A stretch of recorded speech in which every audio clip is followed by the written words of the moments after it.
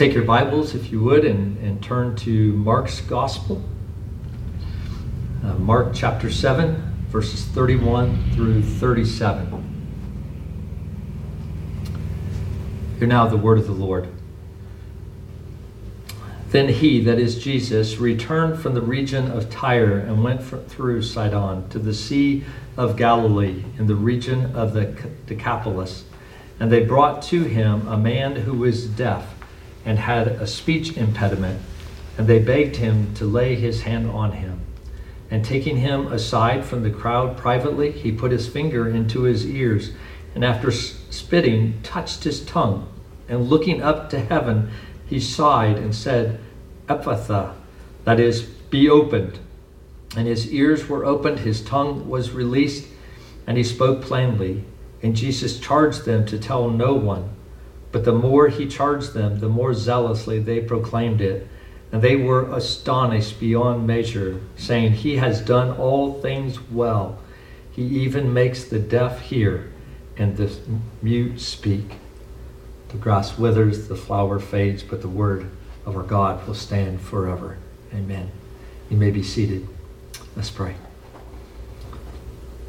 Oh God, as we come before you this morning and lift our prayers to you, we bind ourselves to you today, to your power to guide us, to your might to uphold us, to your wisdom to teach us, your eye to watch over us, your ear to hear us, your word to speak to us today, your way, O God, to lie before us, the host of God to defend us. We pray in your name. Amen. Well, we've been looking at Mark for some time now, and one of the things that we spoke of about Mark at the beginning of our study was how it's a book that is moving along quickly. As a matter of fact, the word immediately is used over and over and over, sort of just to keep the action going. And we talked about how there wasn't as much teaching in the Gospel of Mark as much as there was demonstration of what Jesus did. And one of the things he did is he performed many miracles. And as we come to our text today, we come to another of Jesus' miracles. Now, you may be wondering, why another miracle? If Jesus can heal one who is lame, surely he can heal one who is blind. And if he can heal one who is blind, then surely he can heal one who is deaf. Do we have to have a miracle for every body part of the human body to show that Jesus has the ability to do that? Now, I don't mean that sacrilegiously in any way, but we can sometimes wonder why all the different miracles. But it's very important for us to understand that Jesus' healings are more than miracles. Jesus' miracles were also signs of who he was and signs of what he had come to accomplish in terms of his redemptive mission in this world. And so we're going to look at that today in just a minute. But I want to sort of go back, especially since it's been a while since we've been in Mark's Gospel. I know last week we replayed the sermon from the passage just before this in chapter 7, verses 24 through 30.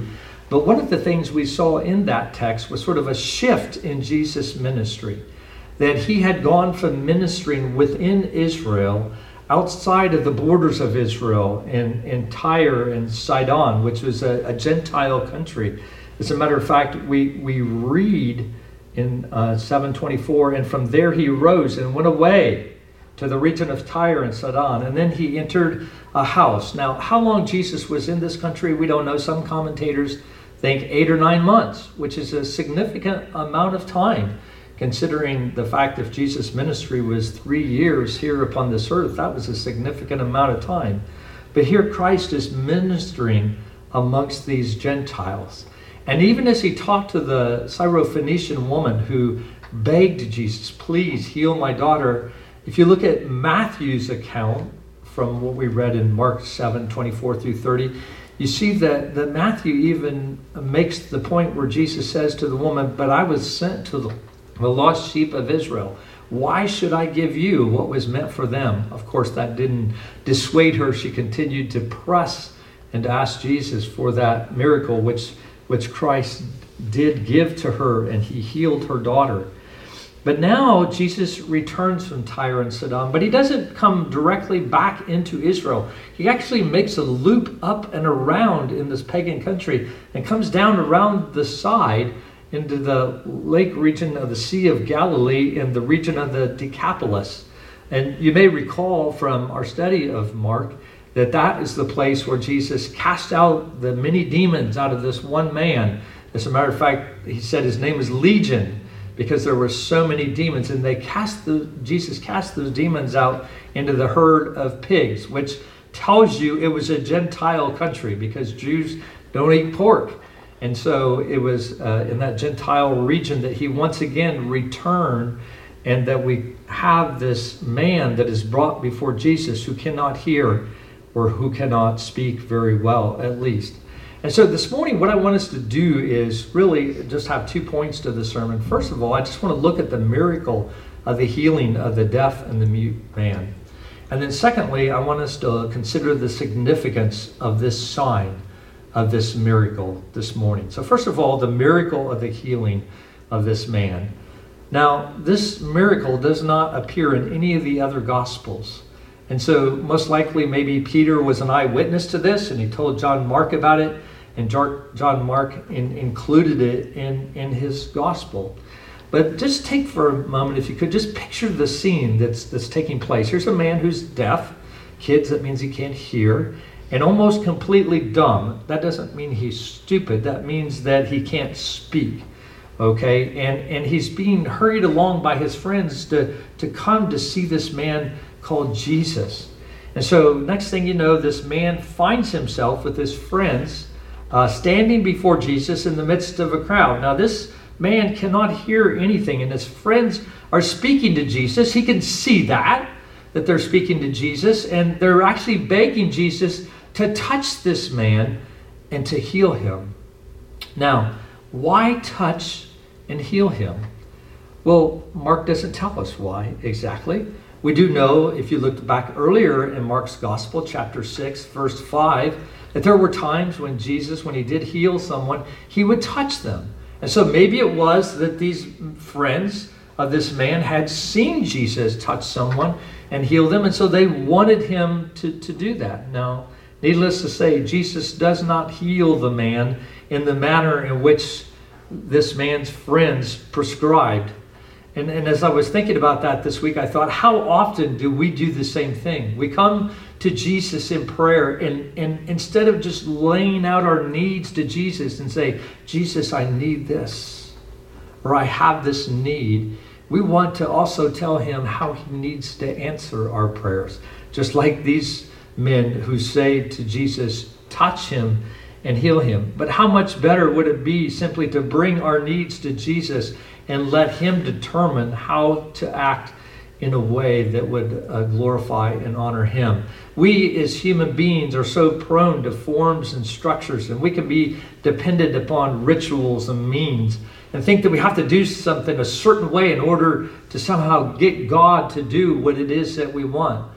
I remember in the days when I was traveling sort of in the circles of charismatic movement, there would be teachers who would be talking about healings and casting out demons, and maybe things had not happened, and they would go back to these texts and say, but Jesus spit, or Jesus touched, or Jesus, and they were like very careful to try to make sure that the form was exactly right so that God would have to do what they wanted. Oftentimes that was not the case. God did not act in that way.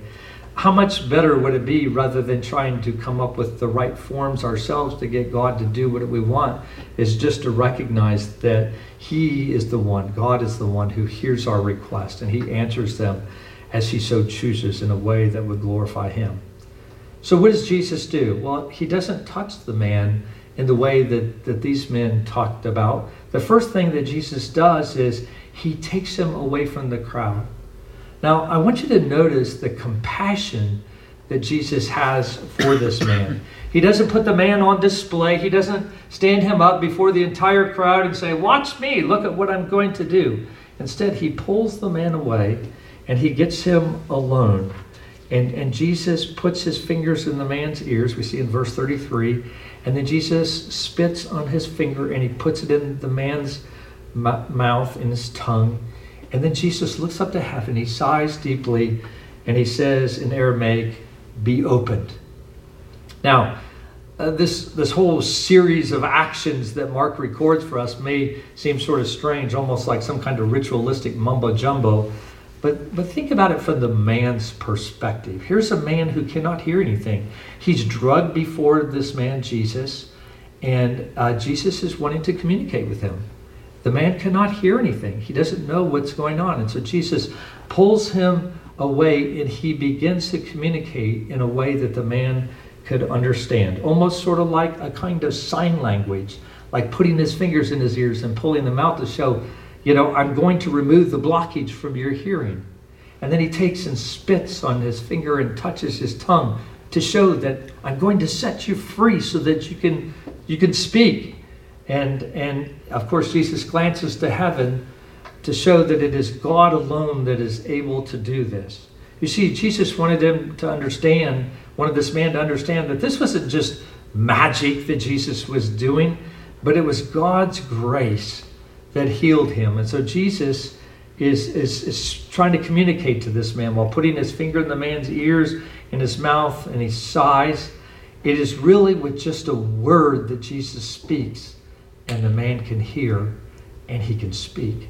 Almost like on the days of creation when God spoke. And that happened. We read in verse 35, and his ears were opened, his tongue was released, and he spoke plainly. Now, interestingly enough, as soon as Jesus healed the man, and he could clearly speak, and he could praise the Lord Jesus for this great act of deliverance, at that very moment, Jesus tells the man in verse 36 to tell no one. And of course, Jesus didn't want word about him to spread, even though he was very well known. He didn't want word to spread because he knew that it would cause a reaction from his enemies, which would then lead him towards the cross. And so we read in verse 36 and 37, but the more he charged them, that is, the more that Jesus charged this man and his friends, the more zealously they proclaimed it. And they were astonished beyond measure, saying, "He has done all things well. He even makes the deaf hear and the mute speak." Now, this man and his friends disobeyed Jesus, but they had a good motive to do so, because Jesus had done all things well. There's something quite eloquent in such a testimony about Jesus. Not only had Jesus healed the man, but the manner in which Jesus had healed him was extraordinary. Jesus did it very quietly. He did it modestly. And most importantly, he did it graciously to this man. He didn't put him on display. He was very gracious. I was thinking about, we've just gotten done with the Christmas season, and we've celebrated the incarnation and how Christ came as a man. He came as us. We could relate to who Jesus was as he came, and he spoke to us in a language that we could understand and gave us a message that would set us free.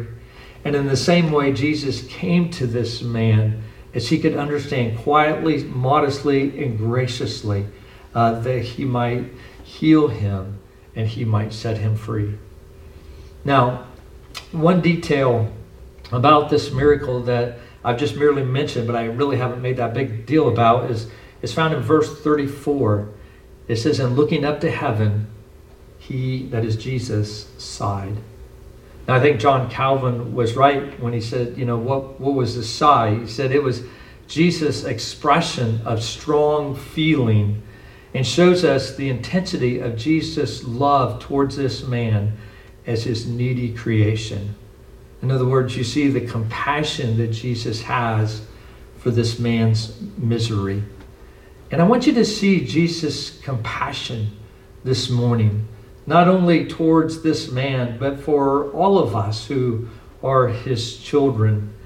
It's so easy for us whenever we think of God as being willing for God to take us down a very hard path.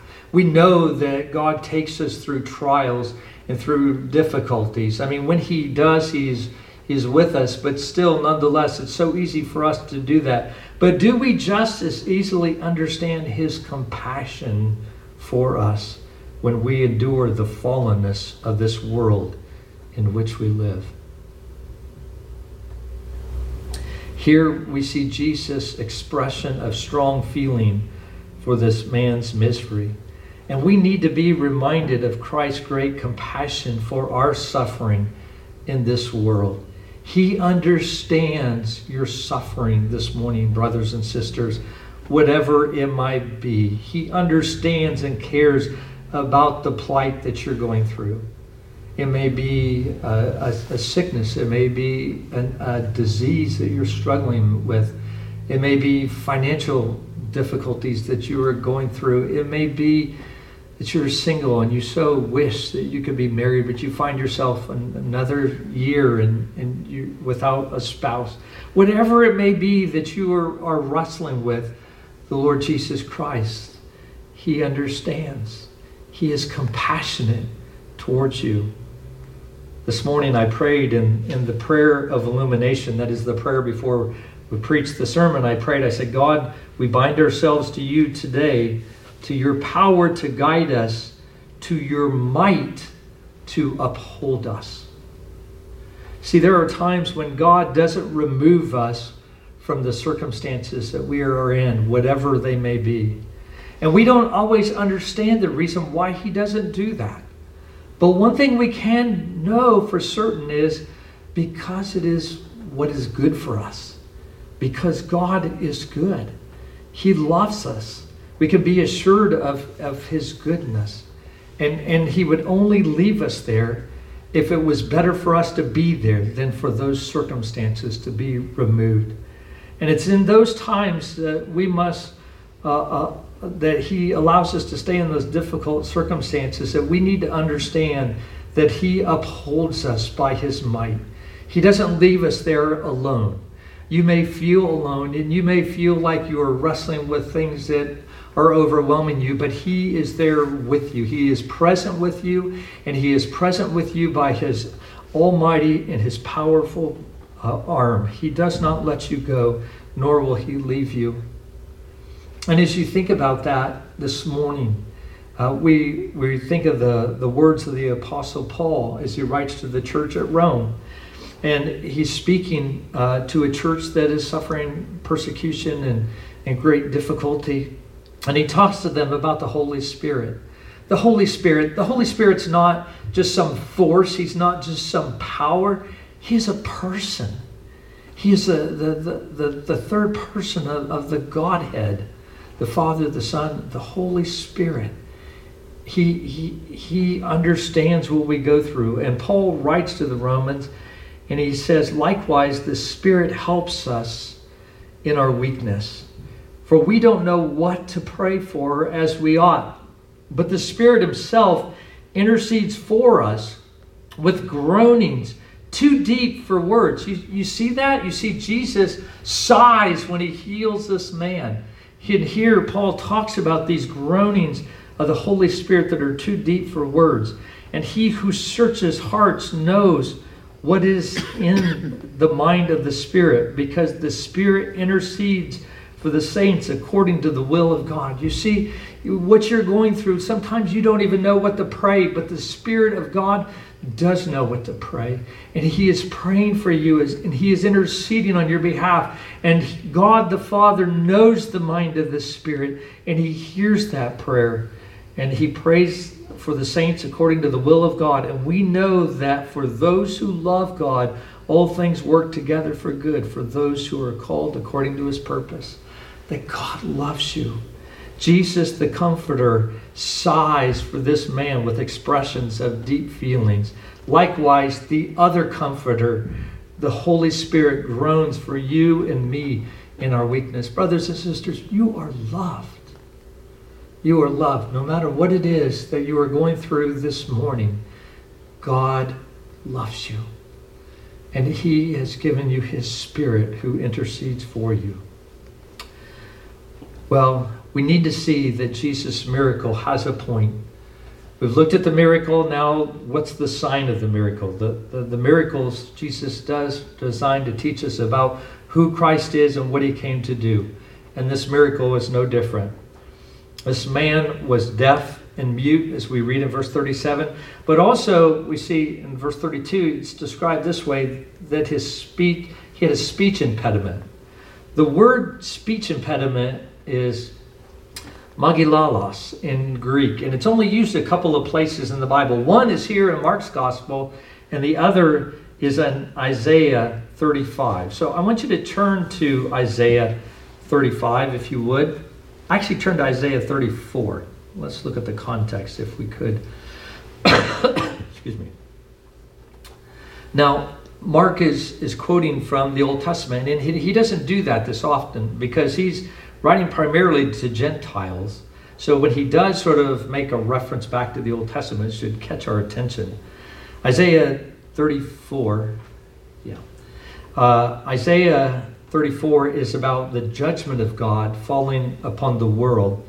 And it describes the world sort of in a post-apocalyptic wasteland where the cities are overgrown with thorns and thistles. They're under the curse of God. And look at chapter 34. Draw near, O nations, to hear and give attention, O peoples.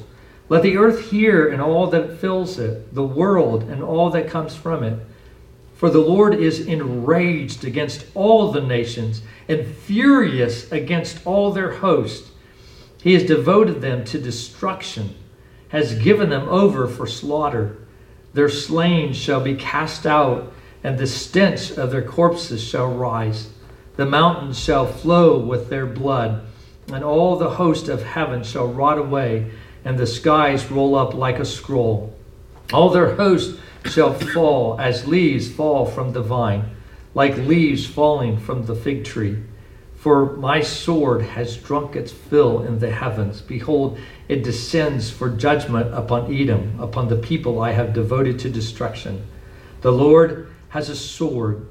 It is sated with blood. It is gorged with fat, with the blood of lambs and goats, with the fat of the kidneys of rams. For the Lord has a sacrifice in Bozrah, a great slaughter in the land of Edom. Of course, the animals that have been slain are the wicked. And then we read in verse 8, for the Lord has a day of vengeance, a year of recompense for the cause of Zion. And the streams of Edom shall be turned into pitch, and her soil into sulfur. Her land shall become burning pitch. Night and day it shall not be quenched. Its smoke shall go up forever. From generation to generation it shall lie waste. None shall pass through it forever and ever. But the hawk and the porcupine shall possess it. Anyway, and it goes on and on and on. But it's just this awesome picture of the wrath that falls upon the nations, and especially the nations that oppose the Lord. And particularly, he mentions Edom. An awesome picture of the wrath of God that falls on the nations. And so Isaiah 34 is not good news as it speaks of the wrath of God to come. But then if you look in Isaiah 35, we see a very different picture. It's actually a very glorious picture, a very glorious change that takes place. It says, the wilderness and the dry land shall be glad. The desert shall rejoice and blossom like the crocus. It shall blossom abundantly and rejoice with joy and singing. The glory of Lebanon shall be given to it, the majesty of Carmel and Sharon. They shall see the glory of the Lord, the majesty of our God. Strengthen the weak hands and make firm the feeble knees. Say to those who have an anxious heart, be strong, fear not. Behold, your God will come with vengeance, with the recompense of God. He will come and save you. You see, so we see in chapter 34, God's judgment on the pagan nations. But as God comes to his people, he comes to save them. Now, how will we know when this day comes? Look at verse 5 and 6. Then the eyes of the blind shall be opened, and the ears of the deaf unstopped. Then shall the lame man leap like a deer, and the tongue of the mute sing for joy. For waters break forth in the wilderness and streams in the desert. You know, it's sort of like asking the question, how do you know in Narnia when the White Witch begins to lose her power? And that's very simple. Spring begins to come. The snow begins to melt. Remember, the witch made it winter all the time, but never Christmas. But when Aslan came on the march and he came, you saw that spring was coming and there's nothing that she could do. The snow was beginning to melt. And likewise, it's very similar with what Isaiah is saying. How will you know when the Messiah is come? When these things will change? When you see someone come and open the mouth of the mute, the Magulas. He will open the ears of the deaf. Then you will know the Messiah has come. That God has come and his glory has been revealed. And God is about to save the world in his mercy. And so Mark includes this seemingly insignificant miracle, but we find that it's really not a meaningless miracle, but a glorious one that proclaims the coming of the Messiah of the Lord Jesus Christ.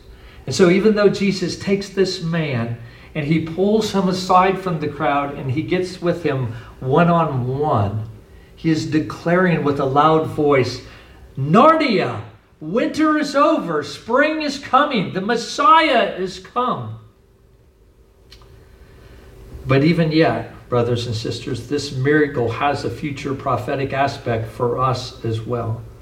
For while Jesus, the Messiah, has come, and he did come in Mark's day to heal this man, one day soon he will come again as the King of Kings to exercise his reign over all the powers of darkness.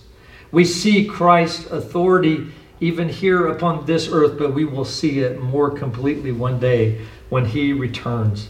And by comparison with that day, we are all spiritually deaf and only barely stammering in our praise to our Creator. Even this morning as we come to worship the Lord, our worship is imperfect.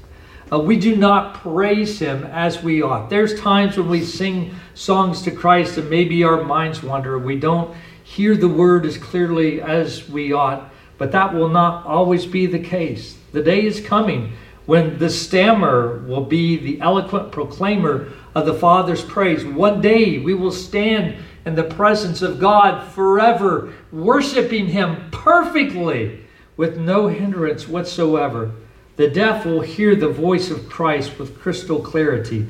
Now we hear the word of God as it is read or it is preached this morning. But one day we will be with him forever in heaven, and we will hear the Son of God person to person, and we will worship him perfectly. And it will be on that day that we, with all the saints, will sing those great words of Charles Wesley. Oh, for 1,000 tongues to sing my great Redeemer's praise, the glories of my God and King, the triumphs of his grace. Hear him, ye deaf, his praise, ye dumb, your loosened tongues employ. Ye blind, behold your Savior come, and leap, ye lame, for joy. My gracious Master and my God, assist me to proclaim, to spread through all the earth abroad the honors of thy name. May that be our posture as we praise God for his wonderful mercy to us. Let us take just a moment this morning and bow our heads right where we're at. And let's just meditate upon this word that God has given to us this morning from his word.